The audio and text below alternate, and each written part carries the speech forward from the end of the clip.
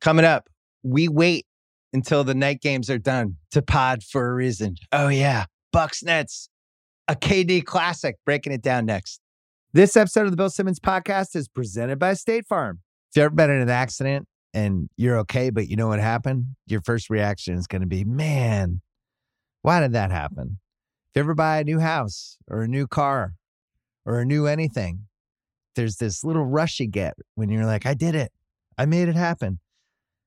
But really, the only words you need to remember are, like a good neighbor, State Farm is there. State Farm has options to fit your unique insurance needs, meaning you can talk to your agent to help choose the coverage you need, have coverage options to protect the things you value most, file a claim right on the State Farm mobile app, and even reach a real person when you need to talk to someone. Like a good neighbor, State Farm is there. Learn more at statefarm.com. This episode is brought to you by SimpliSafe. Make this summer the best one yet. Invest in a SimpliSafe home security system. I have one. I love it. It's a great way to protect your home when you're not there. You need one, especially during the summer. You know what burglars know? People go away during the summer. That's what happens. So when you're away, you want to make sure your place is protected. You want to make sure that you potentially have little camera things you can watch on your phone to see what's happening at your house, at your front door, inside. You deserve some peace of mind. Get it today with SimpliSafe. Right now, get 20% off any new SimpliSafe system with Fast Protect monitoring at simplisafe.com/BS. There's no safe like SimpliSafe. We're also brought to you by TheRinger.com as well as the Ringer Podcast Network. Hope you're checking out What If, the Len Bias story, which is running on the Book of Basketball feed. It's our narrative story series about Len Bias. New rewatchables went up this week as well. We did City Slickers, me, Chris Ryan, and Sean Fennessy. Coming up, going to react to the incredible, unbelievable Game 5 Bucks Nets with Chris Ryan. And then this is a really special one. Taped the second part of this podcast earlier today, but Jonathan Tjarks from The Ringer making his first appearance in a while on this podcast. And we're going to explain why that matters. It's all coming up next. First, our friends from Pearl Jam.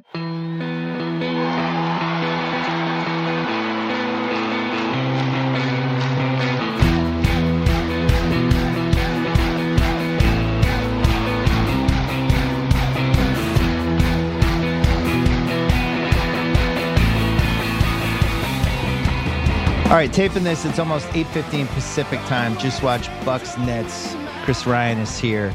The history of great Game 5s in the NBA playoffs. For some reason, it's usually when the teams are 2-2. You can remember the iconic ones by one thing that happened.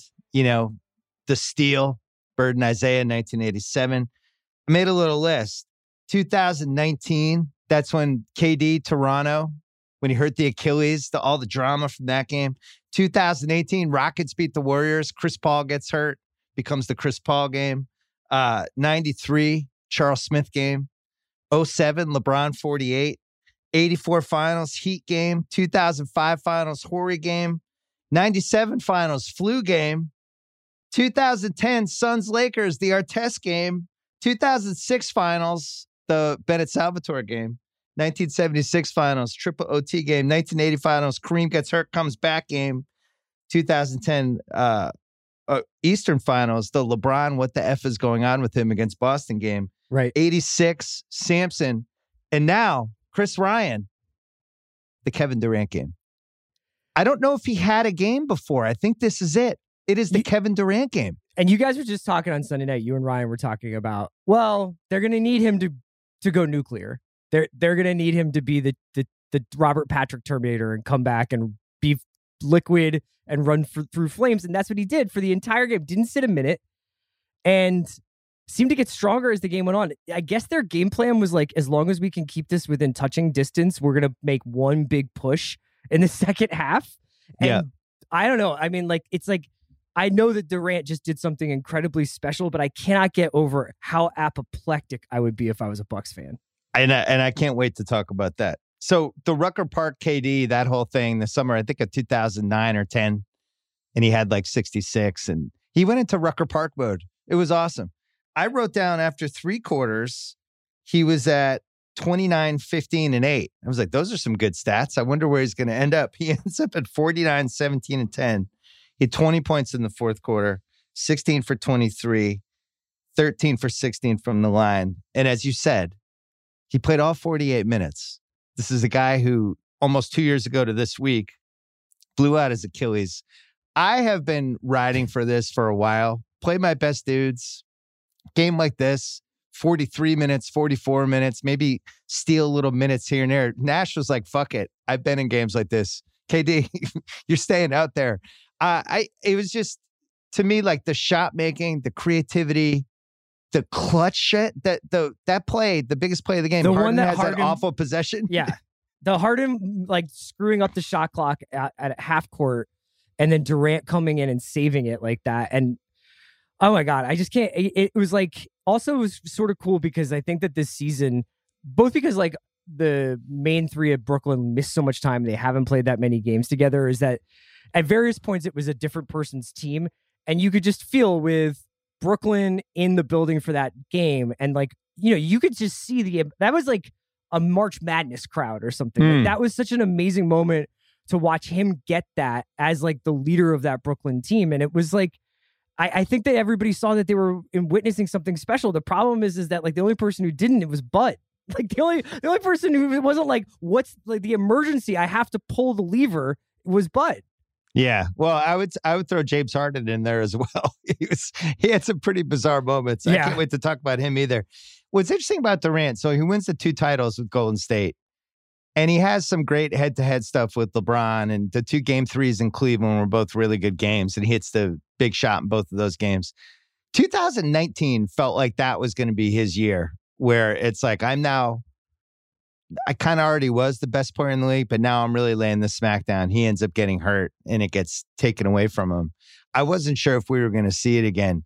He's never had a game this special and a moment this special in his entire career. And to me, that's crazy because I think he's one of the best 15 players ever. I think he's the best player right now. But now we have the little ribbon to put on it. We have the one game we can point to. And by the way, if they win this series with the big 3 of him, Blake Griffin, and Jeff Green. Oh my God, Uncle Jeff. I wasn't expecting that to be the new big 3, Chris Ryan. Jeff Green going like Reggie Miller in the Garden I was not ready for that. He had 5 threes in the first 3 quarters. And basically, if he went 2 for 5, they're down by 20 plus and the game's over. Yeah. And like he has to hit all 5 of those. And I guess they were like relatively open, but it wasn't like he was like by himself on an island. Like he was playing within the flow of the game. I was really surprised to see Harden out there the entire game, essentially as a decoy. But I would love to like actually rewatch that game just to see what kind of like ripple effects his presence had, both on like their defense, but also on like how it set up other guys. Because I think he was making passes in this game that they were not making in the game previous. And for some reason gave Durant an extra amount of confidence that I'm not sure Tyler Johnson is going to give him. Harden was, statistically horrific in this game. It was performance art out there. Eye test wise was also pretty bad. He finished the game. He had, 5 points, 6 rebounds, 8 assists, 4 turnovers. He was 1 for 10, 0 for 8 from 3. All of them were short. He had no lift at all. And had it kind of a bad habit of when, I don't know whether Durant was tired near the end there, last 4 minutes, where all of a sudden he wasn't touching the ball at all and stuff was running through Harden. There was some Landry Shamet. And it was like, where's Durant? I know we're defending him a little bit differently, but it felt like tonight the only guy who could stop Durant was James Harden by being sloppy with the ball and doing dumb shit. Once they had Harden bringing the ball up towards the end of the game, and they went away from getting a really high screen for Durant's guy and letting Durant go downhill. Now, we kind of saw that a little bit with LeBron in that Suns game where it was like, oh man, if LeBron's just going to go coast to coast every time, there's nobody on the Suns who can pick him up, but you just run out of gas. So I do think that like Durant at a certain point was like, I can't do this 45-foot drive anymore. Like I'm going to have to come down from off the baseline and go off a couple screens to get a shot here. Well, and then on top of it, it wasn't like he was a DH. He's also their rim protector on defense. Listen, that was in the running for best two-way games I think I've ever seen anyone play. I don't know. I'm not ready. I'm not prepared at 8:19, 10 minutes after the game ended to give my complete list, but I'd find it hard pressed to remember somebody playing a more memorable, important, clutch two-way game with their season on the line, right? Because if they lose this, the series is over. They're not winning in Milwaukee. It's not happening. You have to make an argument. You can make an argument that it's an elimination game either way. Because I can't really see Milwaukee beating them twice. So it's like now you're in a situation where you're coming out of this game and you have all of this leverage over the other team. Yeah, the two-way play was amazing. I actually thought like they kept going for Middleton against Durant for a while, and I was like, this is obviously not working. It was very, very, very, very, very bizarre. As a longtime Durant guy, and as somebody who was really convinced that he is the best player in the league, and I think he's gotten a raw deal against LeBron when people talk about the best players and the head-to-head stuff, and with KD especially, like, not sound like a KD apologist, but the Warriors thing really got held against him because... as was this Brooklyn thing. The Brooklyn thing was being held against him. Definitely. But in 17 and 18, I think he outplayed LeBron in the 17 finals. In 18, I still thought he was the best player in the world. And then LeBron had that crazy playoff run. And it's like, I don't know. They're dead even. And then in 2019, that was the year LeBron got hurt. And it just seemed like Durant had passed him. And then Durant gets hurt. And then it flips again. And LeBron ends up winning the title with the Lakers. And now it feels like it's flipped back. He's him and LeBron, I think, are the two best players of the past 15 years by any calculation. I don't care where you're going with it. And it was always weird to me that he never got the credit. I think it was from some of the choices he made. You saw it tonight. Tonight was his masterpiece. It still doesn't mean they're going to win the series. Just FYI. No, but like I was kind of struck by, like, I hate to say this, but like I felt like Giannis was diminished a little bit in my eyes tonight watching him comparison to KD. I know they have different games and I know they do different things, but even the fact that Giannis wasn't guarding him, I was just kind of like, take a shot at that. Like, take a shot at Giannis getting out there on him and just like, I don't know what they were like. Were they saving Giannis for like offense? But there was a way in which like Durant kind of separated himself from the crowd tonight that I thought was really special. Yeah, and if you're a Bucks fan, we might as well do this now. First of all, if that was the Celtics, I would not have been able to tape the podcast. I would be catatonic. I was wondering about Blair Witch turned against the wall, just staring at nothing for days. I just like... They would have to take the locker room you did and bury it underneath the earth like it was like from Chernobyl. They're up 74-57. Yeah. And Harden's been a complete zero. He's done nothing. He looks like me the last year I was playing pickup. Like he's going 40% speed, doesn't want to guard anybody. And it was just kind of weird that they were playing him. And that's when I started making my weird game 5 list because I thought we were going to remember this as the Harden game. Like, why the fuck did they play James Harden game? Right? Like literally pick any player in that roster and he would have been more effective. And then here's what happens. Comes out of a timeout, commercial. Inbounds play. For some reason, nobody's guarding Blake Griffin. He hits a wide open 3. Comes back down, Middleton scores. KD gets a coast-to-coast layup. Giannis has a little 8-foot turnaround miss. Jeff Green 3. Jeff Green block on the other end. Mm-hmm. Shamet face hits a 3.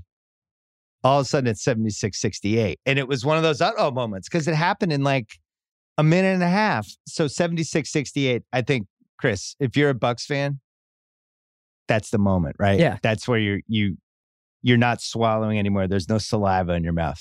You're just going, oh God. And they cut to Bud on the sideline and you're like, oh God. Right.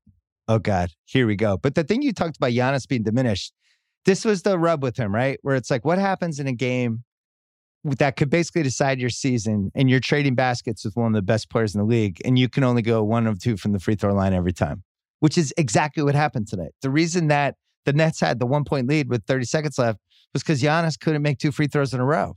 And the Nets knew it. They had a couple really smart fouls of him where it's like, fine, go get your 1 or 2. We're going to outscore you. It's tough. There was just like a perfect storm of all of them being bad at once. You know what I mean? Yeah. Like there was like a little while there, I think late in the 3rd, maybe early in the 4th, I'd have to look, but it was like Middleton like threw a couple of counters and they like, it would be like down to 8. And then I think he would get it up to 11 or something like that. But like between Holiday and Giannis, it just seemed like their spirits vacated their bodies for the last 20 minutes of that game, like time wise. And we don't know how loud and crazy it was there, but it seemed pretty intense. Pretty intense. Listen, there were a lot of crimes against basketball by the Bucks, and I was listening to Zach and Van Gundy today, and Zach was like, I thought during Game 4, that might be it for Coach Bud. Mm-hmm. And Van Gundy did this whole speech, which I thought was very noble about. They always want to change the coach. They blame the coach, but everyone wants to be the Spurs and the continuity and the whole thing. And it was good. He kind of talked me into it. And then I watched today and I'm like, there's no way Coach Bud comes back. This is one of the worst coaching jobs I've ever seen. You have James Harden who can't move or run. And there's moments like there was a moment with 3 minutes left when Harden got switched on him and he took him down the low post. He ends up doing like a fadeaway turnaround. He waved off Shamit's double because he knew he could. He was like, the only thing Giannis is going to do is do this shot, this turnaround, and I got him. And it's James Harden. James Harden was getting turnstyled earlier in the game. There was a lot of stuff like that where you're just like, why aren't they targeting Harden? Why aren't they making a move? Why aren't they making moves? Because the Nets were just like, cool, we'll put him on PJ Tucker. Right. KD was hotter than the sun. So PJ Tucker wasn't stopping anything. Just take PJ Tucker out. The trade-off there, it's like, okay, well, PJ's a 0 on offense, but he can guard KD. And then when KD starts catching fire, don't you eventually just say like, well, then let's just make them pay for it down at the other end. Let's just trade body blows. And instead they're like, no, we're going to have PJ barking at KD the entire game, but essentially get like vaporized. And then like they can hide Harden out on him in the corner. And this Bucks thing where they would rather pass to a fire hydrant for an open 3-pointer than take the game to the net. And there was they just don't rebound. I guess I haven't watched the Bucks enough, but do they not do any offensive rebounding? Are they that? They had 4. Yeah, they had 4 today. They give it up because they try to get back on defense. When you said Tucker was a 0, literally he was a 0. He had 0 points. Listen, there were a lot of crimes in this game from Milwaukee from a strategy standpoint, from not using timeouts. Once you have a lead like that and you're on the road, you can't let the other team get momentum. When Bud challenged that Brook Lopez James Harden foul? Yeah, well, was anybody like, that's a great challenge? Yeah, good one. Do you think that guy is going to be like, you know what, Harden did armbar him. I've decided to see the light and flip that. That was never going to happen. Well, and also like, you take Tucker out, put in, I don't know, Bryn Forbes. Sure. And just be like, all right, Harden, you're going to have to guard somebody who can create a shot now. And we're going to do something. We'll put you in picks. Like, we'll do anything. He didn't really have to do anything at all. And then on the other end, it's like, why aren't they pressuring him full court? He was so clearly, from the first 20 seconds, you could see, like, he can't run. He's going to jog through this game, and he's such a brilliant basketball mind. He's going to figure out how to do it. He had no lift. He had no legs. He wasn't able to go to the basket. I think he had 3 free throws, and they were all like, But it's just like that part was amazing to me. And then doubling. And then not doubling Durant just to me is Joe criminal. Harris or Jeff Green beat you like that. Joe Harris hasn't made a shot in 3 games. Make anybody else beat you. What? Durant's hotter. Durant's NBA Jam flames coming out of his head. Yeah, I think it's tough because like you get to the end of the game and you want to be just like, this was a pure act of like basketball poetry by Durant. But if I'm the Bucks, I'm killing myself on the way back. Like, I just cannot believe I gave that one away. And you know what? This playoffs, 20 points, it doesn't seem to be a lead anymore. Like, you know what I mean? It just feels like teams have been jumping on teams in the first quarters and getting up big, and then that team just gets slowly pulled back. It actually felt like this was the game plan for the Nets. It actually felt like no matter how bad the bleeding gets, as long as we're living in the third quarter, mid-third quarter, we have this guy who can single-handedly win the game no matter how far down we are. And that crowd got into it. That crowd did not abandon them. And so I'm kind of impressed because I was like, I've been making fun of Brooklyn fans and stuff like that. It's just because I'm just like, the day ones from like 6 months ago. Yeah. But like they actually did lift that team up. It was impressive. I would have played Giannis's brother over PJ Tucker. He was probably too tired from celebrating Giannis's like. It was crazy. Moves. So just so it doesn't sound reactionary, I watched the halftime show with Barkley and those guys. Yeah. They were killing the coaching at halftime. They were like, what are these guys doing? They should be up by 30 points. And Barkley was saying, I think they're going to win the title, but this is the stupidest team I've ever seen. This is before all the stupid shit happened. This is when they were up 20. First quarter. Yeah, they were up 20. They were looking good. And they're like, wow, this is some of the dumbest stuff I've watched. I just will never understand when you have somebody who's compromised, how you don't use that against the team. And in Harden's case, it's like, this guy can't move. every other basketball game we watch, they find the weak link, and it's like the deer in the wilderness where the pack comes and hunts the deer and takes it down. That's all playoff basketball is. Yeah, you're just hunting dudes. So how do they not figure out a way to hunt Harden? Because they had PJ Tucker out there who scored 0 points. Right. maybe that was part of the problem. Well, there was a moment when they took him out and they had Connaughton out there, and I don't even know who the fifth guy was. It was Connaughton and it was Giannis, Lopez. Middleton, Lopez, Connaughton, and Drew. Yeah. Well, the other thing was there were moments when Harden would get switched on to people, and there was never this light bulb moment where the guy would go, "Oh, James Harden's on me. I should just go buy him. He can't. He's playing on one leg." Yeah. No, and I don't feel like the Bucks ever really got. I mean, I guess to the Nets' credit, they knew when to like get into it, when to get out of it. But like I didn't feel like they got him running a lot. I didn't feel like they ever made Harden have to do the sprinting that's really hard on a hamstring injury, because what Harden did out there was nuts. He played on a busted hamstring for almost the entire game, but they were saying it during the broadcast, like Steve Smith was saying, or Grant Hill was saying, you basically can't sit. Right. Like if you sit down, it's going to tighten up and you can't get back out there.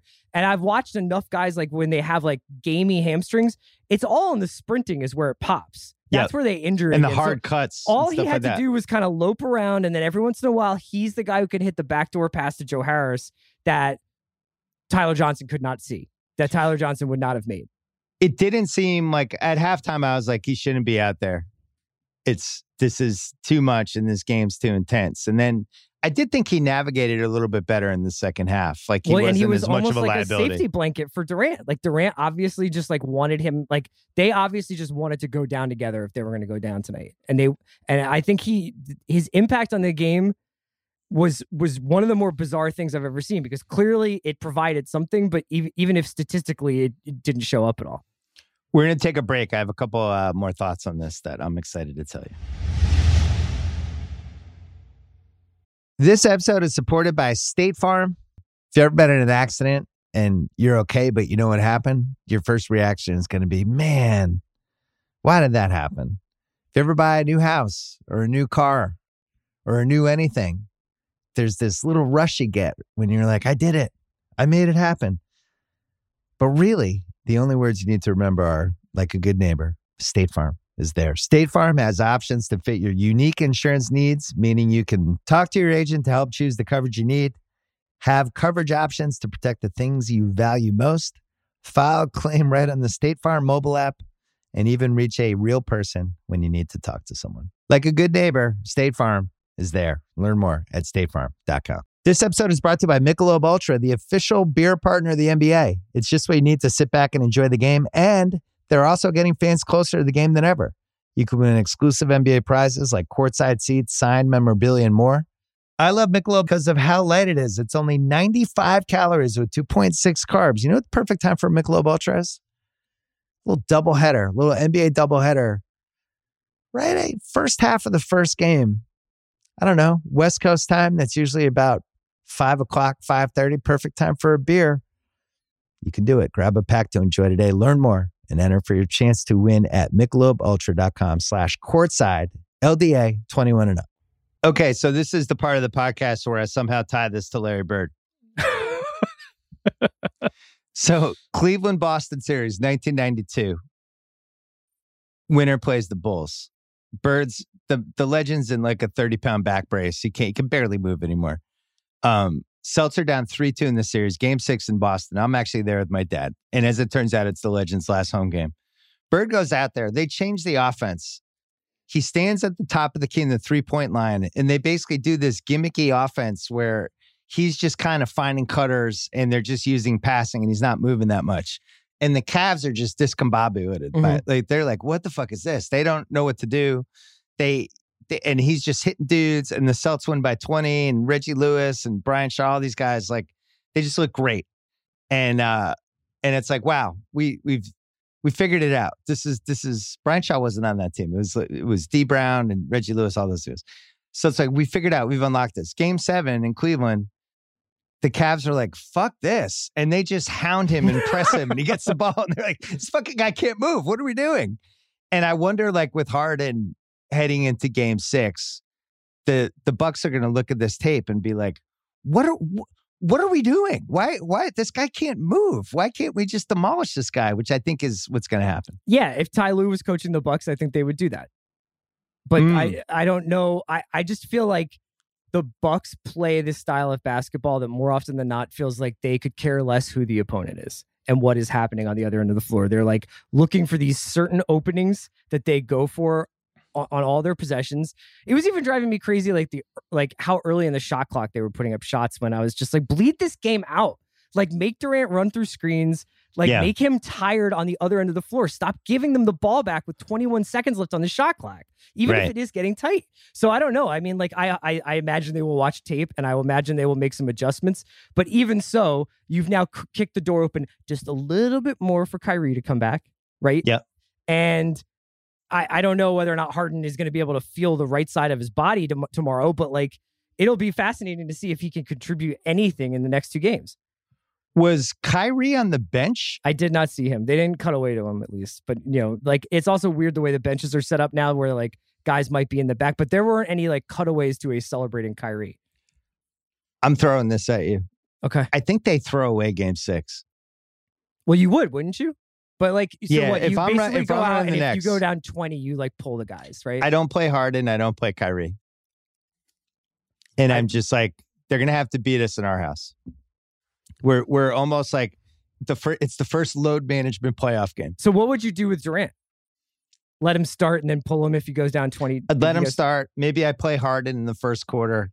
I shoot a ton of threes. I'm just let's shoot 50 threes. Let's see if we can go 24 for 50 from three. But let's not exert too much stuff because I think it would be Thursday night would be Game 6. Mm-hmm. And then it's Saturday night is Game 7. Saturday night's Game 7. So that's not a ton of recovery time. You just put 48 minutes on Durant.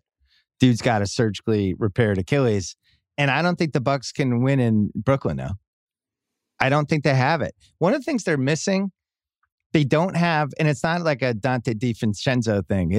They're missing that, not even like a Jordan Clarkson. Somebody who can come in and score.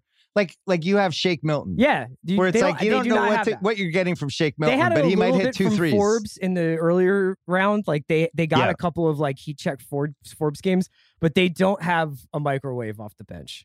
And the way they use Lopez, Barkley, and those guys were talking about at halftime, so I remember when the Celtics had the Nets first round picks, and I was actually watching the Nets those years, and Lopez was single-handedly killing our Jaylen Brown pick, whatever year that was. Where there was 6 games where it'd be the Nets are down 2 with a minute left and they'd throw it down to Lopez. They'd have 3 guys on him and he would somehow drop step, jump hook, and he would tie the game. And you'd be like, God, this guy's fucking amazing. This is the greatest season I've ever seen on a 20-win team. And now he doesn't post up at all. He had Harden on him. He had, I don't know, pick any short guy was on him. And it's just he just didn't want any part of it. How do you lose that part of your game? I have to imagine it's instructed. I just think that they are play 5 out. You're a 38% free 3-point shooter. Stand out there. We'll take them. We'll play the numbers on that. Because I just thought actually the key to that game was what I thought was great about the way they were playing in the first half was it just seemed that they were just jamming it right down Brooklyn's throat, which was always supposed to be the Brooklyn Achilles heel.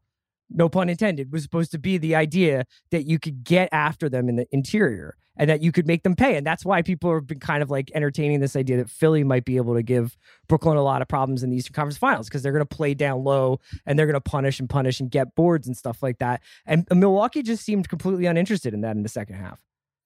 You mentioned the predictability with Milwaukee. It's you ever go through a chess phase where you play chess? I went through a Queen's Gambit phase. I guess that. Oh, all right.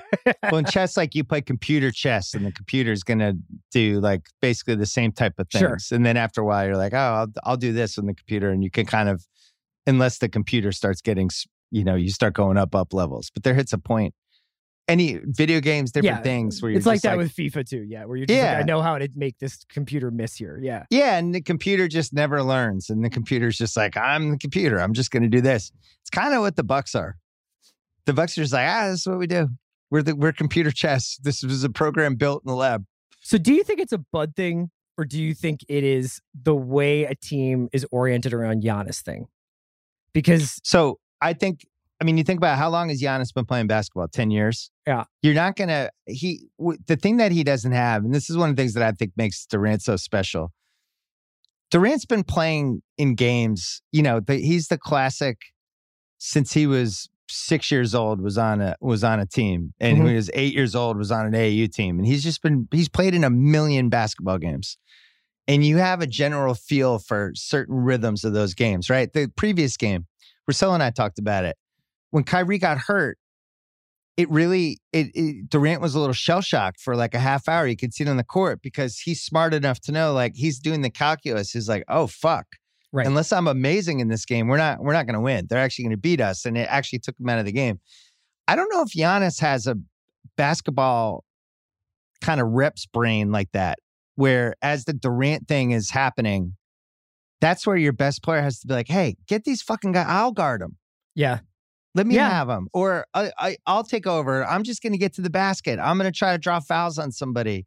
Like, as great as he is, I just feel like there's still like a naivete with him in some of these games. Well, and this happens a little bit in Philly games too with Simmons, where there's like a whole portion of the game that's for Ben Simmons. Yeah. And then there's the last 5 minutes, and you basically just have to like take what you can get from him on defense and then hope that he gets a tip in. Yeah, a tip in or a backdoor cut or something like that. And I felt I started thinking that in the last 5 minutes of this game, where I was like, Middleton should not have dumped off that pass. Middleton should have gone to the cup for that, not because Giannis was bound to drop it, but Middleton and Holiday have to accept the fact that like the last 5 minutes of the games are where their skill sets are the most valuable. We didn't even talk about that play. And going to the free throw. Yeah. I mean, that would have been a tie game. Last like 20 seconds. Great pass by Middleton. Mm-hmm. And Grant Hill was like, what a strip by Jeff Green. It's like, that wasn't a strip. Giannis dropped it. Yeah. He dropped the ball. He thought he was going to dunk it. I don't think he even thought he was going to get it. I think he thought Middleton was going up for it. I think he was going in for the rebound. And that actually is probably what should have happened. Is Middleton probably should have gone to the rim and tried to get contact, and he probably would have finished, and he's a better free throw shooter than Giannis. And that's just what makes sense in the modern NBA in the last 5 minutes of the game. And I know you want to go down with your best player, being a participant in it, but like, I'm watching the way Doc uses Ben and the way he is just like, all these things that Ben Simmons does are very valuable. I am going to put him in the most valuable places. He is not the free throw shooter in the last 5 minutes of this game. You know what I mean? And if I've got to sub him out, so be it. Now, I'm not saying Bud should have taken Giannis out, but I just don't know why they repeatedly went to him when there were other options on the floor. It's so funny when the generations pass and you can compare the guy. But this was the Shaq issue for years. Mm-hmm. And it wasn't until Kobe turned into Kobe that they had to solve for it, because then those last 4 minutes, Kobe and some 3-point shooting, and you kind of hoped you only went to Shaq around the rim, but you didn't go for him because you were always afraid he was going to get fouled. And Giannis now, in these last 4 minutes, especially with the Nets, where they're going to make their free throws, right? Durant missed one that would have given him a 50-point game, and it was like shocking that he missed it. Sure. But when Giannis makes a free throw, You're right. When Giannis makes the free throw, I'm shocked in the last 3 minutes. I just assume he's going to miss them. We talked a little bit earlier about whether or not Durant diminished Giannis at all in this game. I'm a big Drew Holiday fan, but like there was a little bit of like, that's why Drew's not on like the Chris Paul level, maybe. Like there was a lack of ability to control, like essentially to control the pace and the tempo. Like the thing that you watch Paul and you're just like, Jesus, he's in charge of the clock here. Like he's in charge of everything about the game in terms of its tempo, its energy, its pace. And Holiday was just kind of like, well, we're going to run our stuff. Like, we'll just run our stuff. I'll run with it. Like, it just didn't feel like he ever put his foot down on the break at all. And will be the legacy of this Bucks season if they end up not getting past this round, is that I said this at the time, so I don't feel bad about it, saying it retroactively, but I just thought they should have gone for Chris Paul. The price was cheaper, and I think he would have had a bigger impact. And a game like tonight, I just don't think they lose with a 17-point lead. Even though Chris Paul has a couple of he's blown his collapses in his past. Yeah, right. I just feel like in this game, especially when you have the wounded warrior and Harden out there, Chris Paul's just going to figure out how to exploit that. Whereas Drew's not a point guard. He's a guard. He can dribble the ball up. He can do things that resemble point guard stuff, but he's not like a Chris Paul type point guard. And I think he was a little diminished tonight too. Yeah. Because at some point, if Middleton and Drew are both playing, Harden's got to guard somebody. He didn't want to guard those two. So then it's like, all right, well, Connaughton's here. I would clear out for Connaughton against James. If James Harden can't move side to side, clear out for Connaughton. Yeah. Clear out for anybody who's a competent offensive player. Oh my God. What do you think? What would you tell? I have a couple Bucks fans in my life. What would you even tell a Bucks fan buddy after that? Well, I would say that you were in the presence of absolute historic greatness. So on one hand, I would just be like, that's a good one. This happens. You know what I mean? Like there's been plenty of really good basketball teams. Sometimes they run up against a truly special, great generational player who does something amazing. And so I guess in some ways you can't really beat yourself up that badly about it. But on the other hand, I just don't think that you should be blowing 22-point leads if you think you're going to win the title. And this was the game. This was the game. This was it. Because they win game 6. Yeah, I don't think they can beat them twice. And I would also say, look, Giannis, he's putting up good stats, man. 34 and 12 tonight. You know, efficient. Couple hiccups there at the end, but you got something great there. I don't know. I honestly don't know what I would say. I would lose my mind. I don't know if I'm trying to think of the Celtics in what Celtic doppelganger game that was for just an epic collapse. Like that was an epic collapse. You're up 17 with basically like a quarter and a half to go, and the other team only has one guy. That's a collapse. There's just no I guess you guys just don't have it's basically they should have had a prevent offense. It's like what's the offense that we can run that will grind these guys down, that will grind down the clock, that will stop them from going on major runs. And instead they were just like, nope, drive and kick, 3-point, shoot a three from. Oh, I wonder the legacy of this Bucks team if they get knocked out, and this will be now 3 years in a row with Giannis, where a little like how we look back at those Trailblazers teams from the early 90s. The Adelman teams and stuff? Yeah, those Kings teams with C-Webb. These teams that were right there that had a top 5 guy. Whenever you bring up early 90s basketball like this, or whenever you bring up basketball history, I kind of want to do the Die Hard line where the one Agent Johnson says to the other, I was in junior high, dickhead. Well, but we do have this team every decade. Yeah, yeah. I don't know who the early part of the 2010s version of this was, but these teams where it's just man, it was right there. It was sitting for you guys. Yeah. But usually Harden's on that team, actually. It's true. That's right. And usually Mike D'Antoni is somehow involved with it. Yeah. Right. This was another legendary James Harden game. I was making his playoff game log on basketballreference.com. It's 2 for 11, 4 for 15, 3 for 25 for 21, big games. Yeah. This one, at least he had an excuse. And I think ultimately, as kind of inefficient as he was, I actually thought it was kind of a cool James Harden moment for the James Harden legacy, where it's I'm 40%, I'm playing anyway. Well, from the intel I had that he was going to be out for this whole series, they thought it was another week at least. And it's the risk of what would have happened momentum wise, and just you talked about Durant feeling shell shocked when Kyrie went out. Imagine if he had done something to his hamstring out there in the third quarter. I was thinking about that. I don't think Brooklyn recovers from that, even if they may actually get a more healthy player or explosive player on the floor in exchange. Well, and also that leads to that whole segment of the basketball media community being this is why it's a business, man. Right. James is out there. The people talk, this is why he's putting his body on the line. Now he has no hamstring. Who manages the load managers? That's right. Yeah. Now he has to get an artificial hamstring to replace his blown out hamstring. So I think the Nets throw away game 6. And then they put it in game 7. I think the Bucks win by 22. 2 days later, now we have Harden with 4 more days rest on the hamstring. Maybe he's 75%. The key for him is if he can at least have enough lift to hit that step back 3, then all the other stuff. But he didn't even have enough lift to do that. So, and you have to hope that Jeff Green somehow comes back down to earth. Well, that was my other question. Can they win this? Think about how they won this game. They barely won. KD had one of the greatest playoff games I've ever seen in my life. Uh-huh. Jeff Green and Blake Griffin had a combined 41 and hit a bunch of threes. And is that realistic that that's going to happen again? Yeah, and I think that probably what we'll hear in the post-game commentary from the Bucks folks is about a bunch of calls. because it did seem like that the reffing was getting under their skin for a while. So yeah, I think you're right. I think they probably take 6, but like I have no confidence that the Bucks could win in Brooklyn in Game 7. Well, the fouls were... Think about what's happened in that building to them already. They've gotten like completely trashed in the first 2 games, with the second game being an almost historic embarrassment. And then they threw away a 22-point lead in Game 5. The fouls were 24 for Milwaukee, including 11 for Tucker and Giannis, and 19 for the Nets. I wonder what Rich Kleiman's count of the fouls were for tonight on PJ Tucker and Giannis. Kleiman's high-fiving people. He's like, Twitter pressure works, guys. You know what I meant to ask you? Do you, when you're watching, have you seen, are you like impressed by what Nash has been doing? I didn't love the Harden thing tonight. Okay. I actually would have... Do you think that was his call?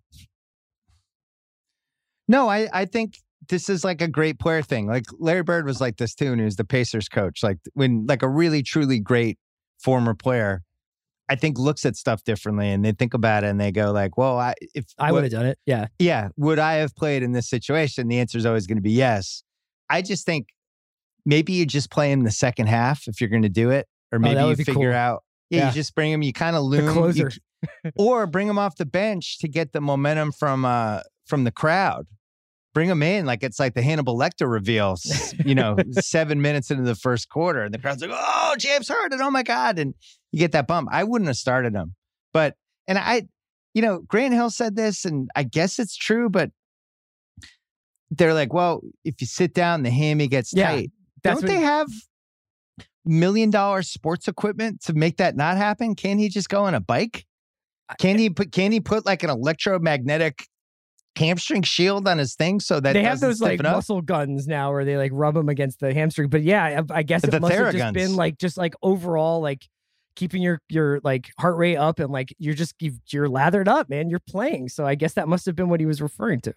It seems like very old wives' tale to me, where it's it's like, yeah, if I'm playing pickup, it's good for me to be out there, but these are professional athletes. It's $1 billion industry. This is what I'm like when I'm potting. I'm like, I can't sit down. I got to do 3 pods a day, or because then my voice box will collapse.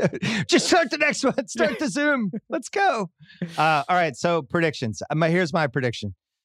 I have Bucks winning Game 6 by 22, and then the Nets winning a game that was close but gets away from the Bucks and ends up being 12-point win for the Nets in Game 7. Incredibly plausible. Yeah, very plausible.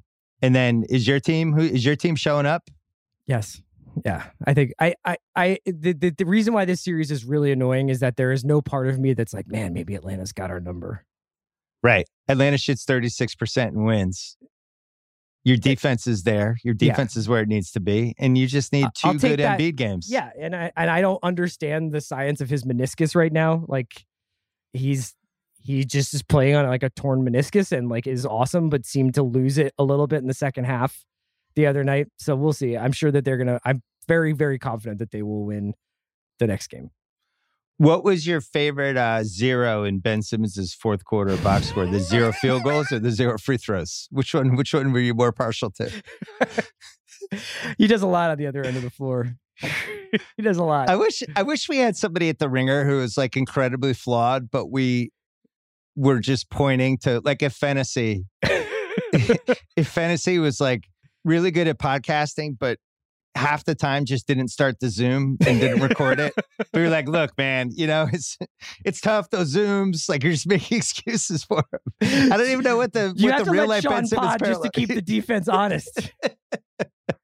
Sean didn't talk for the last 28 minutes of the rewatchables, but it was great to have him out there. He kept Bill honest for me and Chris.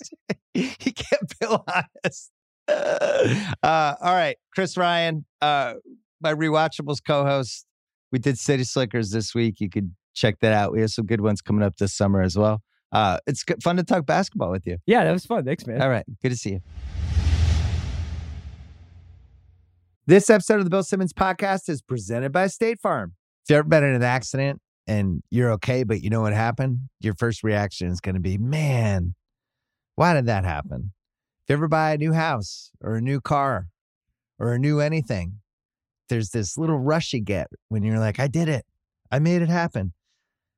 But really, The only words you need to remember are, like a good neighbor, State Farm is there. State Farm has options to fit your unique insurance needs, meaning you can talk to your agent to help choose the coverage you need, have coverage options to protect the things you value most, file a claim right on the State Farm mobile app, and even reach a real person when you need to talk to someone. Like a good neighbor, State Farm is there. Learn more at statefarm.com. This episode is brought to you by Simply Safe. Summer is all about fun vacations, but I know that being away from home can be stressful. So many things can happen. That's why I like to recommend Simply Safe, award-winning security that can help give you peace of mind when you're away. The only thing you should worry about while you're on vacation is having too much fun. I have it in my home. It's great. Couldn't work better. I think Simply Safe is the best because it comes with a variety of indoor and outdoor cameras, sensors to detect break-ins, fires, floods, and more. It's backed by 24/7 professional monitoring for less than $1 a day. It's given me, my family, many others real peace of mind. I'm waiting to have it too. Try it out. A 60-day money-back guarantee. No contracts right now. Get 20% off any Simply Safe system with Fast Protect monitoring at simplysafe.com/BS. That is Simply Safe with 2 S's. simplysafe.com/BS. There's no safe like Simply Safe. All right, we're taping this piece of the podcast. It is late Tuesday morning Pacific time. A pleasure to have Jonathan Tjarks here from The Ringer. He has not been on in a while. He's been going through a lot of personal stuff, which he's written about for The Ringer. He's talked about a little bit. He has not talked about it here, but first of all, how are you feeling?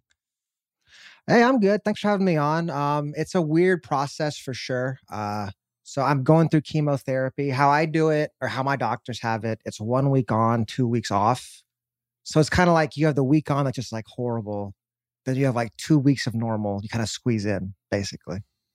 And so initially you thought you had COVID and post-COVID systems and you weren't feeling good, and you go in and you find out that's not what it was, that you actually have some sort of cancer that they can't even figure out what it is. And you're in this, how many weeks was that where you didn't even know what was wrong with you? Oh man, it was like 6 weeks. So we had to go to the hospital 3 times before they figured it out. It was nuts. It was just an absolutely crazy experience. I don't know how much you want to get into it, but like, no, let's get into it because Okay. so many people have asked me about how you feeling, what's going on, that I just thought it'd be easier if we talked about it here. Sure. Well, and I appreciate all the support I've gotten. So many folks have reached out to me, sent stuff. It's been awesome. So the kind of cancer I have, sarcomas are 1% of cancer cases in the US. I have a sarcoma. It's called a Ewing's-like sarcoma. And that's like 30% of that 1%. And then of the Ewing's-like sarcoma, there's like 50 of them. And so I'm one of those 50. And then one of those 50, I think they said most often it happens for teenagers. So it's a very rare 1%, 1%, 1% of 1%. Jesus. So something's wrong, and you can't put your finger on it for like how many months? How many months did you just not feel right? About 2 months. Because Yeah. like doctors, what I realized, doctors are a lot kind of like bloggers. They go off like patterns. So they're like, okay, if this, then this. If you give them like some symptoms that have no normal patterns, they're kind of clueless. And they're passing you off to different doctors. Like, okay, maybe this specialist, maybe this specialist. And it's this big circle. And then what we realize is when you've got a weird case of symptoms, you want to be in the hospital because the doctors come to you. Otherwise, you're going to different doctors. It's taking weeks. Yeah. And every time you go to a doctor, it's like, oh, more blood tests. I always say like the blood test is like the hammer and the nail. That's what doctors know is blood tests. Right. So And we're doing this over and over again for 6 weeks to 2 months. And you're a young guy, you're in your early 30s. You just had you have a 1-year-old kid. You're married. This is supposed to be your peak health years, and then all of a sudden it flips. But you're feeling better. Like, I don't want to say there's, who knows with this stuff, but you're feeling better than you did a month ago. For sure. So what they've told me is that the cancer I have responds well to chemotherapy. The concern is because it has spread to multiple places. There's not one primary tumor. They'll never be able to say you're cancer free. So it's always going to be like, this is something that could happen. It could come back. And if it comes back, it would be harder. So that's kind of where I am right now. Is I'm going through the first round of chemotherapy. And then it's like, if it comes back again, that's where it gets tricky. And your wife has been documenting a lot of this on the Karen Bridge site. And Reddit. That's what it's called, right? Karen Bridge? Yeah. I think the link is on my Twitter account. I can put it back up there. She's been blogging. She's been awesome. It's been a very, very interesting experience. I got to write about it on The Ringer. That was pretty cool. I was actually a little surprised I could sneak in some scripture on The Ringer. Right. Hey, it was a great piece. We were proud to run it. When stuff like this happens, you realize how many people you're affecting day to day, right? With you're thinking I'm writing about basketball and doing a podcast. And for the most part, you don't know who's out there consuming it. And then something like this happens and it's like, holy shit, you almost don't realize how you affect people day to day. For sure. I think especially with the podcast, right? Because you're in people's ear and you're just talking and then they feel like they know you and it's they're affected. It's the same way for me. With some podcasts I listen to, if one of them got sick, I would be like, oh my gosh. And then it's wow, you have no idea from our end how you're affecting people, these big groups of people who are listening. And it's pretty cool. Yeah. And you've somehow managed to keep following basketball. How much of that is habit? How much of it is take your mind off stuff? Obviously you're stuck in hospital, stuff like that. So the TV's on, but how have you been able to follow hoops at the level you're following it? Because it seems like all your takes seem like nothing's going on. Well, it's definitely a little bit of both where it's just nice to have that distraction. Though, unfortunately, in the hospital, they only show the cooking network. So I'm in the hospital for apparently there was a lot of back and forth and they decided cooking shows are acceptable. Nothing else is acceptable in the chemo rooms. So I've just been really picking and choosing series. That's kind of been the key for me is I can't follow all of it quite as well. Yeah. So I've been finding the ones that have been really interesting. And it was cool for having Mavs Clippers in my hometown. And that was an awesome series to follow. That was just greatness.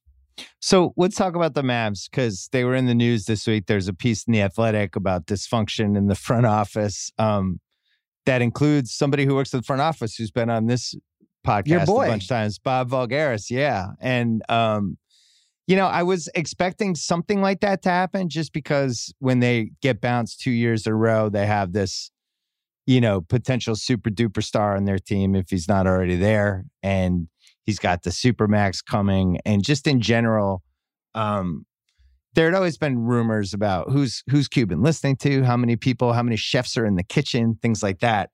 That was a pretty ugly piece. It was definitely one-sided. It was definitely a hit piece. You could see the knife. You could see it just by the anti-Bob guys. Not to defend my guy, but you could see what the sources were. He didn't talk for it. They left out some pretty important stuff, like the fact that he was working for the Mavs for the year leading up to the Luka draft, and I know for a fact because him and I were talking about it. I think me, him, and KOC were the top 3 Luka fans heading into that draft. So it's hard for me to imagine he didn't have some sort of role in the Luka thing. But when you read a piece like that, I read it and I'm always all right, who has the most to gain? What are the sources going on? It does seem like there's a power struggle. Do you think Luka even cares? He's going to sign the Supermax anyway, and it'll all shake out in his favor. But do you think he even knows about this stuff? I thought that was one of the funnier parts of it where they're kind of using Luka as the knife. When it's Luka's not worried about some stats guy on the front office he's barely ever talks to. He doesn't have strong takes on the front office politics. It's kind of they call it back in Kremlinology. You read a piece like that and you're where are the power centers? Who's doing? It's kind of interesting in that sense, I think, really. It's behind the hidden hand of the piece. Yeah, because the only way to get the Mavs fans to actually care about this story, because what do they care? Who's deciding whatever? Cuban's ultimately the guy who decides everything. The way to get them to care is to be hey, this guy, the shadow GM, he could jeopardize our chances to keep Luka. It's really? Is that really what's going on here? You think this guy is going to jeopardize Luka if he can sign for $250 million or whatever it is? I think you're fine with Luka either way. My first thought was if Luka's orchestrating a power play, it's not to get out some random stats guy in their front office. It's about the coach. If he really wanted to make a move like that, that's where he would use his political capital. I think he's too young for that still. Play those kind of games. He's 22. He's a baby. You think the stats and some of the stuff the Mavs have done the last few years. they have one top 60 player. They might have one top 70 player. Like if you're actually like Russillo and I, as an exercise, made the list of the top 40 guys in the league, just who we thought. There's only one Maverick on it. You can guess who it was. Porzingis was not in the top 40. I wouldn't put him in the top 50. I don't know if he's in the top 75. Their third best player was Tim Hardaway.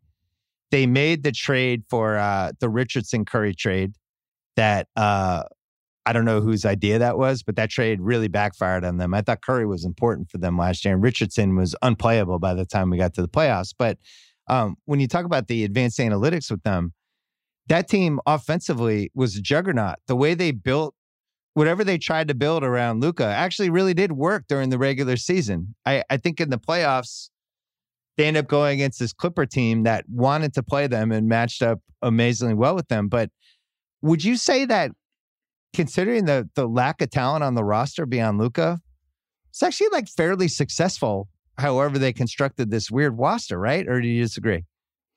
I think so. I mean, I think the season as a whole, you look at it more like you kind of wished a guy like Jalen Brunson would take a step forward. Him not taking a step forward, to me, when I look at the season, I think for me, what concerns me the most about the Mavs is like the deeper structural issues that this piece kind of implies. So I remember texting you a few years ago when I first kind of heard about Bob maybe really having a hand in it. And I didn't really think anything of it at the time, but now I think about it, it is kind of weird that one guy, because normally, right, when you have a new GM, he brings in all his people. Yeah. Right. Like, so he has his assistant GMs, his scouting directors, his scouts. It's a whole front office change. That didn't happen. And that to me is the concern, is like, is this franchise being run in a functional way? Because I'll give you some like Mavs history.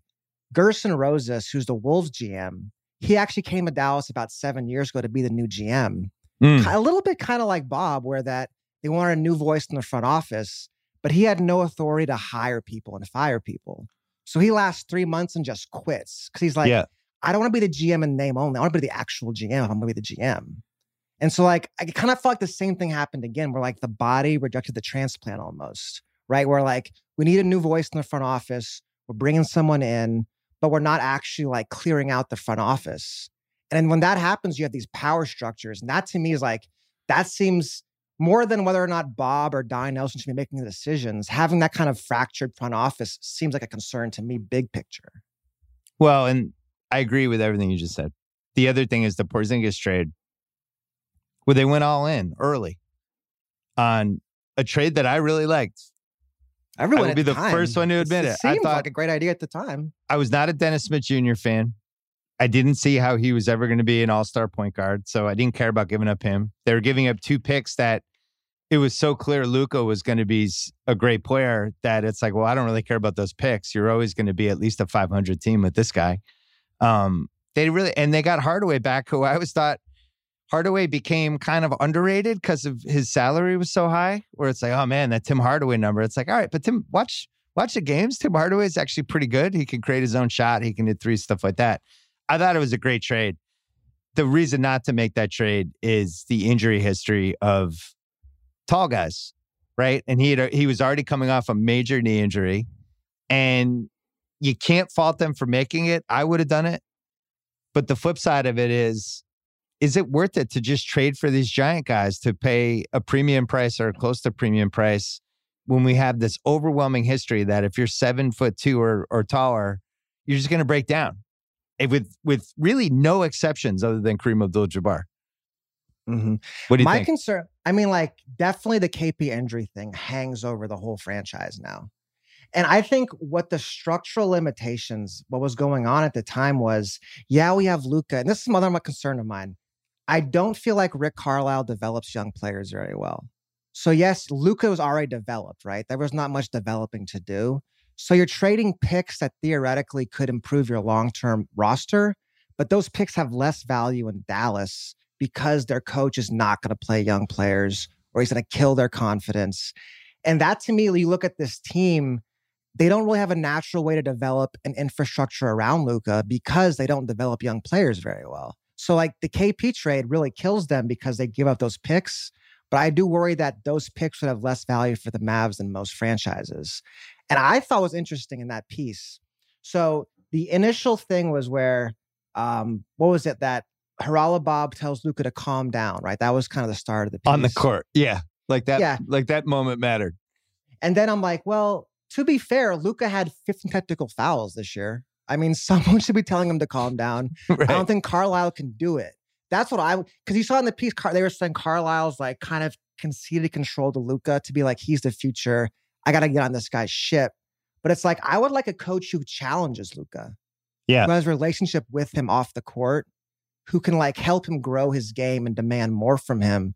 Whereas right now, it kind of feels like the Mavs have this thing where Luka does whatever he wants and Carlisle coaches the rest of the roster. And that seems unsustainable to me too.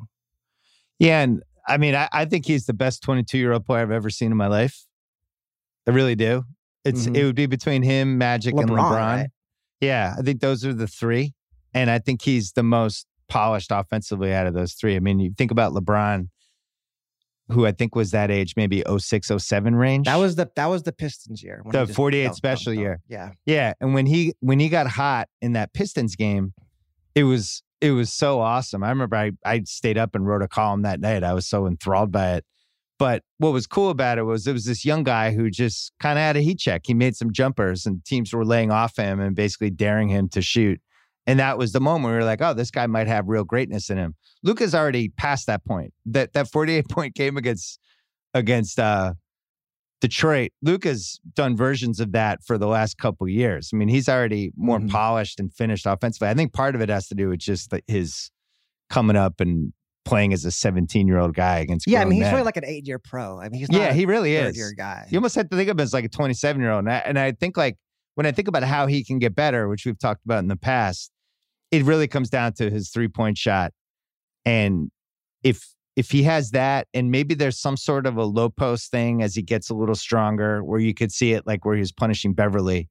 I guess those were the two areas that he could get a little better at. But to me, I look at him and I feel like he's like 90% done as an offensive player. I don't really know, other than becoming a 45% 3-point shooter and developing like the Jordan Kobe fall away on the low post kind of shot. Ooh, he had that a little bit in the Clippers series, those fadeaways. Yeah. So those would be the two things he would add. Other than that, is there anything else he even needs? I would say get in better shape, one. So that was something for me. Good point. Being at the games in Dallas, I hadn't been to the games all season. You could really see it, but like he was tired a lot by like the second quarter. He's like sitting by himself on the bench, like just tired. That's one. I would say then 2, playing off the ball a little bit, being more of a catch and shoot guy. I think for him, really, the challenge now is psychological. It's leading a team. It's not really the game itself. It's the games beyond the game. And I think we all agree KP hasn't been what he hoped he would be. And I'm not sure KP, I think in a lot of ways is like the wrong messenger with the right message, right? Like Luka at some point has to make sure other guys feel involved and comfortable, whether that's like giving them more shots within the flow of the game or just like managing their egos, right? I think that's the next step for him, is really learning how to run a team and managing guys' personalities and keep making them feel involved and important.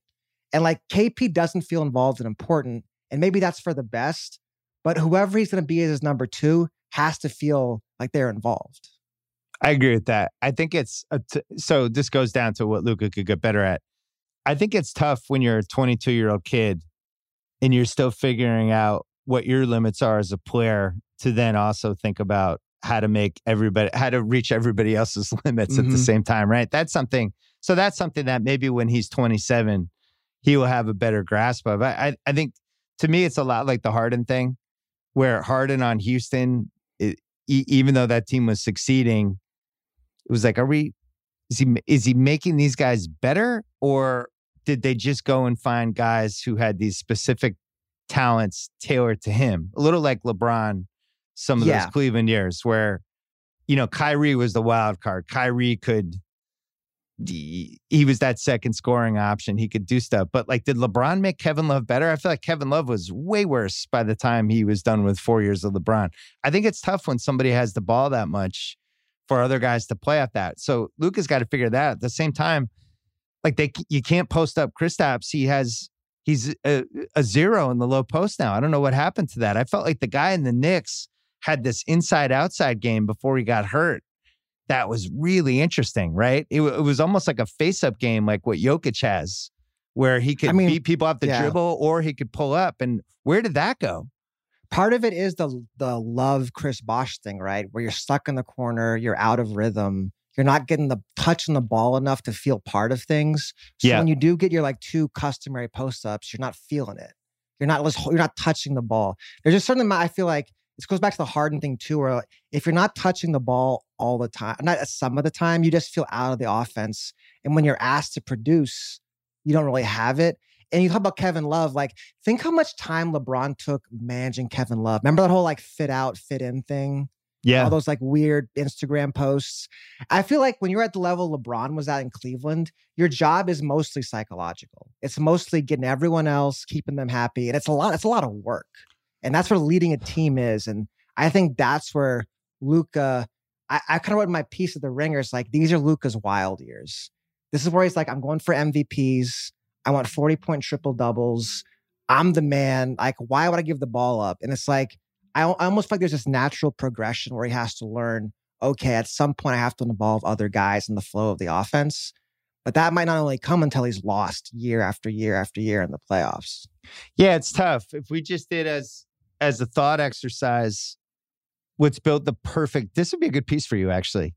I'm building the perfect team around Luka using different players in the NBA roster. I'm not even positive I know what that team should look like, because I do think it would help him to have his version of Kyrie, right? That guy who doesn't necessarily, like the point guard who could guard the other team's point guard. It's kind of what Brunson was the poor man's version of this year for them. Somebody who has the speed and the defense to guard somebody else's point guard, but doesn't necessarily need the ball on offense. So Drew Holiday would have been the perfect guy, right? Like you look at the way he's used in Milwaukee. That to me, that's like the perfect sidekick for Luka. You'd want like those Maxi Kleber type, probably a better version of those type of guys too. I think those like that Atlanta team. If you switch Luka with Trae Young, would that be a good team for him? I kind of feel like Bogdanovich would be like a perfect guy for him to play with, right? Oh, I think it goes beyond that, because so I did a profile on Bogdanovich like when he first came in the league. I remember talking to him. He's like, yeah, me and Luka talk all the time because Bogdanovich was a EuroLeague MVP. I would love an older European player who could just kind of mentor him a little bit, kind of break down the game. Like I would love to bring Goran Dragic in next year. An underplayed story for the Mavs this year was letting go of JJ Barea. Barea actually played a really important role on that team in terms of he's a guy everybody respected. He had the skins on the wall, magnetic personality.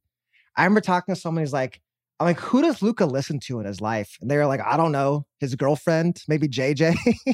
Right. Well, I thought they should have gotten Dragic. They should have gotten Dragic before the bubble, leading into the bubble season when Dragic was a free agent. There were rumors about it, right? Yeah. Yeah. That weird failed trade. I would say if I was going to get guys for Luka, I would love a Devin Booker type. So Booker can play off the ball super well, right? And then when Luka's out, he can control the offense too. So he can still get his points without letting Luka give the ball up. Like give me a Booker type and a Mikal Bridges type, a 3-and-D wing guard, like 3 positions and shoot. Those are my 2 guys I'd want. Well, it's funny how Phoenix is the perfect team fell into place for them, right? But you think like it was 2 different GMs. Ryan McDonough was the one who drafted Booker, Ayton, and made the Bridges trade. Yeah. And then James Jones. He was there at the end. Jones was for the Bridges Ayton year. Right. He was on the staff. He was on the staff. And then James Jones was the one who made the Chris Paul trade happen. But then you look at the team now, and I think James Jones was the one who drafted Cam Johnson too, who was another important wing guy. He was also the one who didn't draft Tyrese Halliburton and also turned down deals from Boston and Dallas who were trying to move up into that 10 spot. And they took that Jalen Smith who's not playing. But I think when you look at the construction of that team, I don't think they knew it at any point until Chris showed up. But then it's like, oh, this team makes total sense. We have Ayton does his stuff. We have shooters. We have Booker as the second creator. And then Chris is like the maestro. He's like the chef in the kitchen, just using all the ingredients of this team. That's where we need to get to with Luka. And it might, honestly, with this Porzingis deal, he's got 3 years left after this season, right? So going forward, he has 3 years left at almost $100 million. And I don't think he's a fit. I don't think it's going to work. I don't think Do you think he has either any trade value? Let's take a break and we'll talk about that quick.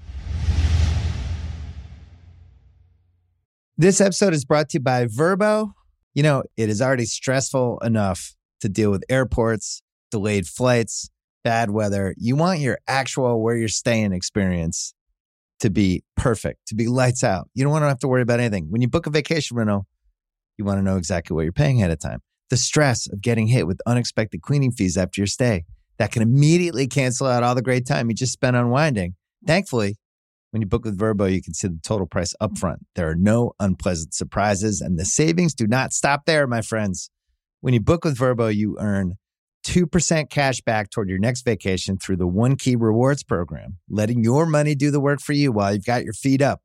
So while other vacation rentals can feel like a roll of the dice, relax, knowing you booked a Vrbo. Book your next private vacation rental in the Vrbo app. This episode of the Bill Simmons Podcast is brought to you by Honey Stinger. This is a show about sports and culture opinions, but right now I want to talk sports facts, the data, the stats. Honey Stinger, sports nutrition, trusted by more than 1,500 pro and college teams. That's right, 1,500. That's all 32 pro football teams. That's 39 pro basketball teams, 29 pro baseball teams, and more that prepare, perform, and recover with the delicious taste of Honey Stinger's energy waffles, chews, gels, and bars. Honey Stinger is the one team's trust. Use code Simmons for 20% off your first order at honeystinger.com. That is SIMMONS for 20% off your first order at honeystinger.com. So Porzingis trade value, I think he does, but I think they would have to take back somebody else's expensive something, right? So the best case scenario for them would be if they could just get Al Horford for him. And hope OKC was willing to just basically roll the dice with 3 years of Porzingis, put him next to KOC's guy Poku, get a big brother for Poku. SGA is there. They're going to get a high lottery pick in this draft. They have a couple other pieces. I'm not positive why OKC would do that. I almost feel like Dallas would have to throw in something else, but like that's a possibility. Kevin Love, I think, is another one where it's like, we'll take your headache, you take ours. You shook your head. You're out on Kevin Love. I mean, talk about a guy who's never healthy, plays even less defense than Kristaps. Right. And then there's the Kemba piece, whether that's something that, Kemba, the attraction would be his year's a deal shorter than Porzingis. So you'd basically roll the dice this year, hope his knee's healthy. And then next year, he's an expiring contract, even if it doesn't work out, and has trade value. So I think those would be the three options, unless there was some Charlotte buzz, which I could not substantiate. But Charlotte's a team that doesn't mind taking on these big contracts because they can never get a free agent. They need a center. I think they have a little bit of cap space because Biyombo's contract comes off and a couple other people. They basically have Hayward and Rozier and then a bunch of smaller contracts. They also lost the Zeller contract. So could there be like a PJ Washington and another contract for Porzingis? I would drive KP to Charlotte for Miles Bridges. Like, we'll go. Oh yeah, but see, I don't think Charlotte would do that, right? And that's how Porzingis' trade value has cratered to the point that even if that was possible in a salary cap, I don't think Charlotte would trade Miles Bridges straight up for Porzingis. I take PJ Washington. I'd do that. That's because that one makes sense just because those guys wouldn't really make sense together. I think Porzingis is worth betting on if I was like in that Charlotte, Orlando, I think if you're a small one market, of those Detroit, you're not going to get a star free agent no matter what. You kind of have to roll the dice a little bit sometimes. Kind of like what happened with Hayward last year. So we both think Porzingis is salvageable, but the injury history thing is just completely abjectly terrifying. So you're going to have to take, you're either going to have to take one of my salary cap problem back, or I'm not really giving you anything. It's like I'll absorb his contract, but you're not getting an asset from me. Even PJ Washington feels like kind of pricey. Would you do I don't think I would do Kemba though. Like talk about injury history. Would you do that if you're Boston? I think I would if I was Boston. Yeah. Because so much younger. Yeah. Just because I'm kind of stuck with this roster. I can't add to it. I can't really do anything with Kemba and Tatum and Brown. I can't salary cap wise. There's really no way for me to improve it in any other way. The only other piece to have is the Marcus Smart thing, which we'll see if they cash in. Now that Brad's running the show, we'll see how he actually feels about Marcus Smart. If they trade Marcus within the next 6 weeks, I'm like, oh, that's how Brad felt about Marcus these last 7 years. Let's talk about the 2 games that happened last night. So I went to the Clippers game. I went to game 4. That was a heck of a game to be. That's that Clippers domination. Jazz. Really, really intense. When the Clippers have their A game, and granted, they couldn't even get a full 4 quarters out of it. They kind of petered out there for half a quarter. But man, that first quarter, they were playing Kawhi was playing so hard. They were scrambled around on D. They really, the pace and the athleticism they had. When you see them like that, you're like, oh, this is a finals team. The problem is it doesn't seem like they can figure out how to do that every game. Yeah. So it's like they have these gears. Their 5th gear, I think, is probably the highest level of basketball in the West. I still like the Suns more because I just think the Suns are way more consistent. I trust them more. I think they've proven it with the 7-game winning streak. It feels like you think like they went 8-8 to start the season, and they've basically been a 750 winning percentage since. I just trust their consistency. But the A game of the Clippers is really impressive, especially if just Morris or Jackson can make shots. So they know they have Kawhi, they know they have George. Just one of those 2 can make it. But what did you see last night? What jumped out to you? I mean, that was like, this is what the Clippers are supposed to be, right? This is what we spent the last 2 years talking about and waiting for, was this kind of dominant performance where they're going small, they're playing Morris at the 5, they're flying around the court, Kawhi's everywhere, you're putting all your guys in Kawhi, you're leaving a small guy in Paul George, and he's having a great game. That was just like, that was the master plan on the court. I mean, I just wonder, like the Morris at the 5 thing, that's underplayed in terms of that's very Golden State-like. Yeah, they almost need a nickname at some point. They're going to play that well. When you have Morris, Batum, Kawhi, Paul George, and you're like, man, that's 4 two-way players. You look at Utah, you're like, where's their 2-way wings to guard these guys? Mitchell's guarding Paul George, or playing Ingles, Bogdanovich, smaller guys. They're just getting crushed. O'Neal kind of fell out from that one too. That was just like, that was what it's supposed to look like. It's just, can they be consistent with it? It seems hard to really believe in them given their history. I was so happy to be at a game in person. I just pick up so much more stuff than you do on TV. And what I think, if I'm Utah, now granted, no Conley the first 4 games has to be mentioned. I think he settles things down in a variety of ways, takes pressure off of Mitchell to not have the ball all the time. Some of his defense and how smart he is, especially as a team defender, can't be understated. With that said, what jumped out at me in person was Utah was basically forced to give up stuff, right? They just didn't guard Batum. They weren't guarding whoever was in the left or right corner. They were always leaving somebody open because they were sending so much help to Kawhi and Paul George, and they were so worried about the top of the key and the perimeter and guys like Bogdanovich just being put on, in pick and roll and then being able to be tortured. They kept luring Gobert out. And at some point they were like, all right, well, if we're going to win this game, we're just leaving the left corner open. So Batum missed a couple, Reggie Jackson missed a couple, and they kind of got back into it just because those guys were missing wide open shots. But to me, that's a terrible sign when your strategy is basically like nothing else has worked. If we're just going to give you corner threes and hope you don't make them. Not a good sign. I mean, the Mavs are like, we're just going to play zone. That's what got to in that last series. How was seeing Kawhi in person? That game 6 he had against Dallas, where he had 45 points and guarded Luka, was one of the best games I've ever seen. Yeah, and he was at that level. I mean, he tweaked his knee near the end, but apparently he's fine. But I think, so I saw him last year in person too. He just seems way healthier to me this year than he did the last 2. Mm-hmm. From an explosiveness, athleticism standpoint. Dunk over Favors, my God. That was like the new greatest moment of my son's life. that was my son's first playoff game. And the dunk, because he went up and the guy went to meet him. And then you forget that he has these Freddy Krueger hands. And he kind of like brought his hand back so it didn't get blocked and then cocked it. And it was just like, everyone just went nuts. It was about as excited. I was there for some great Blake Griffin dunks, during the Blake Griffin dunking heyday.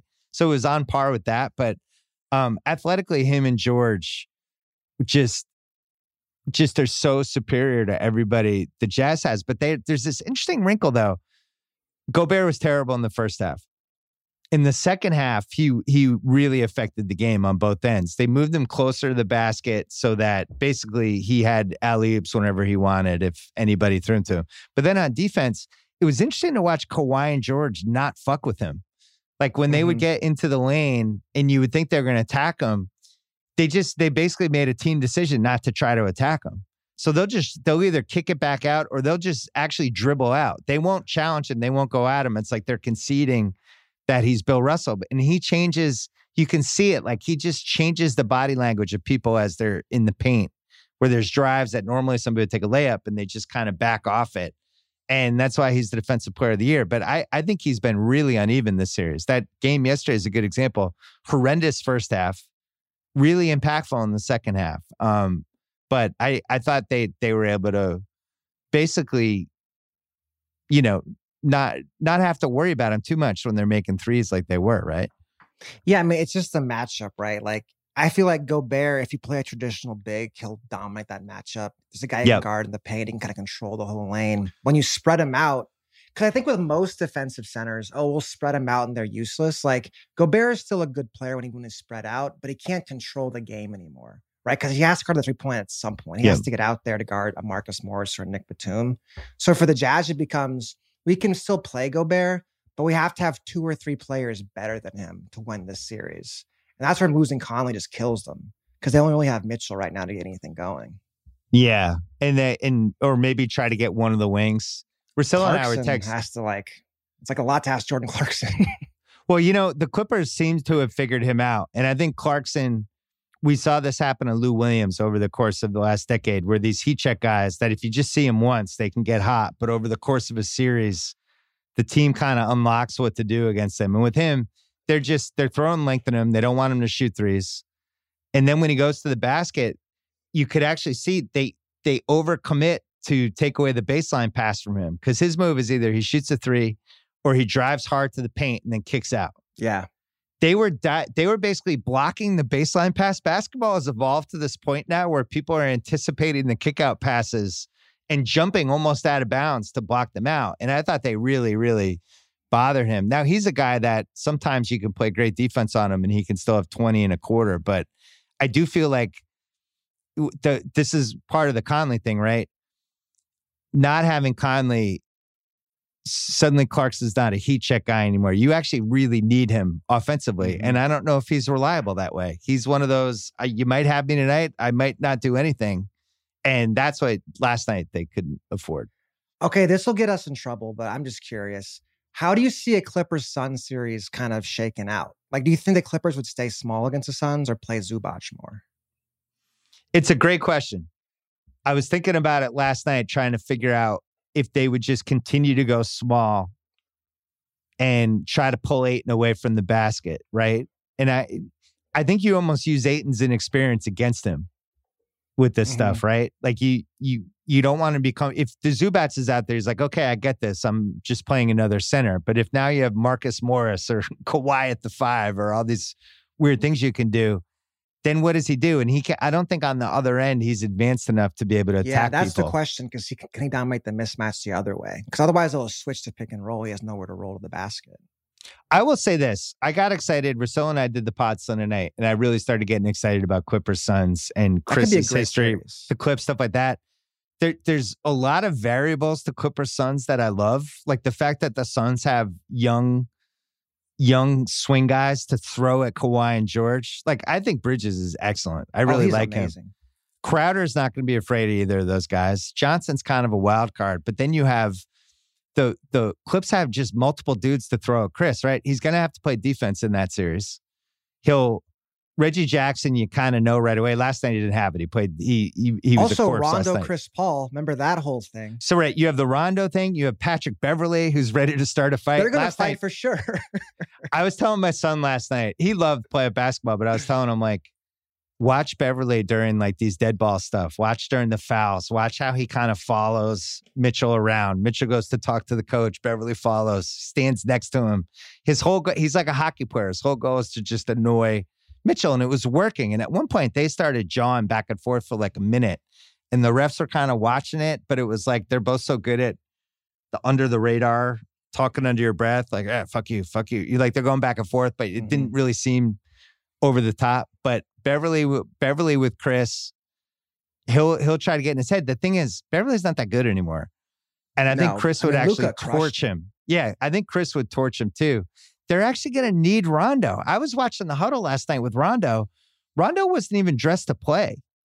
He was wearing like shorts that were different than the Clippers shorts and just was checked out wearing a hoodie and was on the bench. But it just basically, it seems like they told him, we don't need you this series. I think they will need him for our Sun series, right?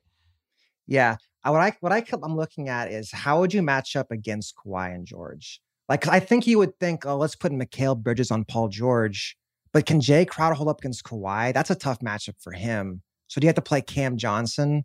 That's the thing is those two wings, how do you have, because they have some players, but is it enough? And is Kawhi so dominant that even a good defender can't really check him?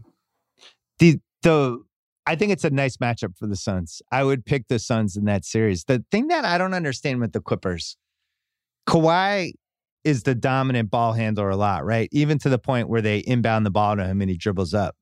If I was the other team, and I can't believe Utah doesn't do this, I would press him full court every single time. Like, why wouldn't you put Miles on him just from dribbling from under the basket all the way to the three-point line? Like, why not just make him work for 40 minutes? This is a guy who basically invented the concept of load management. I would just try to put Miles on him. And then the Paul George piece, he's just such a gifted offensive player, right? You watch it and he'll have 3 shots a game where you go, wow, that's just a great basketball shot. But then there's points there in the game where you still forget he's out there for 3-4 minutes. Yeah, he just makes silly plays sometimes. You just watch him and he'll take a bad shot. He'll make a bad pass. And you're like, what are you even thinking on that play? I think, is the key in that next series. Because like in this Dallas and Utah series, they even had the guys to guard him. So Dallas put like Tim Hardaway on him.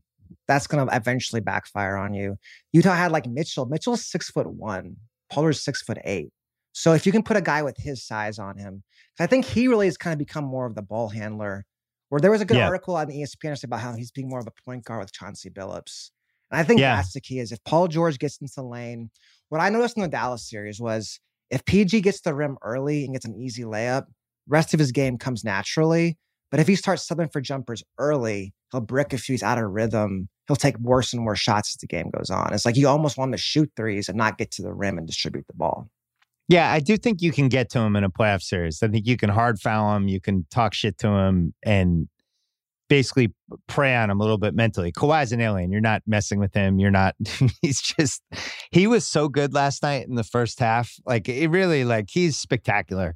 Cause I thought even Sunday night, I was like I just think Durant's the best guy in the league right now. I think if I'm trying to win a title, I think he's the best two-way guy. He does the most things. And then watching last night, I'm like, man, I don't know what to think anymore. Cause Kawhi at his best, it's hard to imagine somebody who can dominate on both ends like that, and he just gets his hands on everything. He guarded Luka in the last round, and then he guarded Mitchell this round. That's just unbelievable. He's like the fix-it guy for the Cavs. Or not for like with Toronto with LeBron, now it's Kawhi. It's like, just fix my problem. Put it out there, The wolf. He's the wolf in Pulp Fiction. I'll say this about Mitchell, and I've seen Mitchell a few times in person. He seems slightly more explosive to me. I feel like he's an elite athlete for sure. Yeah. I almost would compare him to, I always feel like in the pantheon of just like crazy explosive athletes I've seen in person, like young Westbrook, young Derrick Rose. I've just never seen anything like that. Like guys who could go with the speed and bend their bodies as they're going full speed, stuff like that. And he has the shot too with the athletic ability. Has the pull up three. Yeah, that's it. The thing with Mitchell that's shocking is when they come to set him the pick, and his defender glances over for a split second to see where the pick's coming, and Mitchell's just gone. He's going to the basket. And Sometimes with the stuff on TV versus in person, you pick up little stuff, and explosiveness is always one that just, I don't think translates the same way on television. In person, I was like, wow, this guy looks like Dwayne Wade to me. This is what it was like watching mid-2000s Dwayne Wade. To me, the thing with Mitchell is like he's kind of learning to control the whole game. It's a little like Jason Tatum, where like the shot's always there for you, but do you know when to shoot, when to pass? In the last game against Memphis, he had 10 assists. To me, when Utah, the best version of Utah is that Mitchell's getting like 7, 8 assists. He's scoring and passing. I think sometimes right now he still gets a little bit of a tunnel vision where he just wants to shoot all the time. It's like learning that balance is the next step for him. They were doing a thing with him and Bogdanovich and Ingles in the fourth quarter that was working, where it was basically like almost like a 3-man weave at the top of the perimeter, where they were just setting picks for each other and turning, and then one of them would eventually go to the basket. That it felt like they unlocked something with the Clippers defense, and they had Gobert near the rim, so his defender couldn't pop out and help because then there would be an alley-oop for Gobert. And there was something with the three of them, and I could see they were in the lab, like Quinn Snyder was like explaining stuff, and I bet we see more of that. But to me, it's like, is Conley playing or not? If Conley's playing, is he 80%? Is he 85%? Mm-hmm. I think the Clippers are better. I think they could have easily won the second game. They convincingly won the next two. They could have won the first game. I mean, they was like 3 points. Right. Yeah, maybe the first game. One of those first two, I felt like they were. It was the first one. Yeah, I screwed up. I just think they're better. So that doesn't mean anything. And especially when you think about the Clippers history where they've never made the conference finals. And even yesterday, it was 29 at one point. It goes down to 14. You could feel it in the crowd again. Like that crowd is just, that crowd's ready to watch another collapse. Like that, they don't want it, but they're just, it's in the back of their heads and you could feel it a little bit. But the difference is they have Kawhi Leonard on this team. This is the best player they've ever had in their history. Quickly, Sixers Hawks, which I zoomed through today on, because I didn't watch last night because we went to the game. Just a bizarre Embiid game. I have a lot of Philly fans in my life who are kind of like, what the hell? What's going on? Where it's like, sometimes you could tell with the body language of somebody during the game, like something's not right here. He was one of the worst games of his career. It was an ugly game. You look at the Hawks box score and you think like, how'd they even win this? They just kind of kept clawing, getting around. I don't want to speculate on Embiid. I don't know. I heard he was. The takeaway for me in that game was Trey didn't have a shot. They're throwing tall guys at him left and right. He has no space at all from 25. If he has to shoot a three, it's got to be like 27 or beyond. He kind of solved it as it went along. He figured out like, oh, I got to be Steve Nash this game. I have to create for other guys. I got to do slashing kicks. I got to drive. I got to that's how I'm going to help us win this. And this is what, up until 3 months ago, I didn't think he had in them as a player. I think he's advanced as a scientist of how to attack, how to figure out solutions on the fly. This is stuff that he wasn't doing last year. What did you see from him in that game? Did you watch it? I saw the end of it. The thing that stood out to me was just like the end of the game, Phillies were on offense through Tobias Harris and Seth Curry. And that's why I've always kind of not really believed in this team at the highest level. Like Simmons can't be your guy late. Embiid's a center. And you're just left with these like random perimeter guys. The last play of the game was a Tobias Harris pick and roll. And I think it was like a Seth Curry curl later. It's just, where is your closer? And if it's not Atlanta, it'll be the next round where at some point in the fourth quarter of the games, if Embiid cannot get his jumper going, you need somebody else to break somebody off the dribble. And who's that guy going to be? And you're at a disadvantage, whoever it is, compared to your opponent. Yeah, and that's the thing. When Embiid's not 100%, it removes the biggest advantage they have, which is like, this guy's unstoppable. You're not stopping him. And nobody in Atlanta is stopping him. Like any big man needs the guard, and there's no guard in Philadelphia. Yeah, Seth Curry's like weirdly important to them in the last 5 minutes, which is why that was such a smart trade. Yeah, he could actually create some stuff. The Philly fans are panicking. And the thing is, it's not like Embiid's going to get healthier as the playoffs go along, right? Like this is probably what we're getting. We're going to get up and down. There's going to be games where he just doesn't look great. And then you see, to me, Simmons like coming in for that offensive rebound on the last play and not pulling it off. It was very like Ben Simmons end of the game-ish. Yeah. So I don't know what to make of that series anymore. It does feel like whoever comes out of that series is probably going to lose to the winner of the Bucks Nets series. But the big takeaway for me from the last week is I really feel like the Suns are set up now to win the title if they can stay healthy. And, I just think they're the safest bet. They know what they are. They are consistently good. They have multiple scoring options. They can play defense. They're tough. They're well coached. And I think they're the safest bet. I can't believe I'm saying that. But if I had to bet on any team, I would bet on them. To be fair, they did beat a LA team without Anthony Davis. Denver team without Jamal Murray. 100%. They're a safer team, but I feel like the Clippers have a higher ceiling. I'd probably pick them, but they got to beat the Jazz first. So if we went ceilings, I think Clippers, no question. But what am I getting? What am I getting from Paul George in, let's say, Game 7s in Utah? What am I getting from you, Paul George? Who knows? Honestly, what am I getting? What am I getting from Reggie Jackson? What am I getting from Marcus Morris? I know I'm getting 30 from Kawhi. What am I getting from everyone else of this team? I have no idea. And that's why you can get 45 from Kawhi if you need it. That's what I go back to also is when Kawhi's got to go there, he's got the level. I think whether or not he's the best player in the playoffs, he's the best player in the West by far. And I think that always is in your back pocket. I mean, against the Mavs, he went for 45 like 2 or 3 times whenever he needed it. Like, I'm just going to score every time if I have to. Right. And I think the thing I learned in person last night was that Royce O'Neal is not going to be the Kawhi stopper in this series. No. So Kawhi's going to get his points. Bogdanovich, Ingles, I think he just doesn't have the side-to-side speed to stay with him. I think Ingles is a good defender, but it was pretty easy for Kawhi to do what he wanted. That's the thing, too. What I've noticed a lot is just like the two-way wing thing. Utah doesn't have them. Phoenix does. The Clippers do. And I look at like Mikal Bridges. If I was Donovan Mitchell or Luka Doncic, like give me a Mikal Bridges, please, on my team. Like that's the guy I've got to have. But the Suns have him. I think that gives them an edge against a lot of these teams, is having that two-way ability on the wing.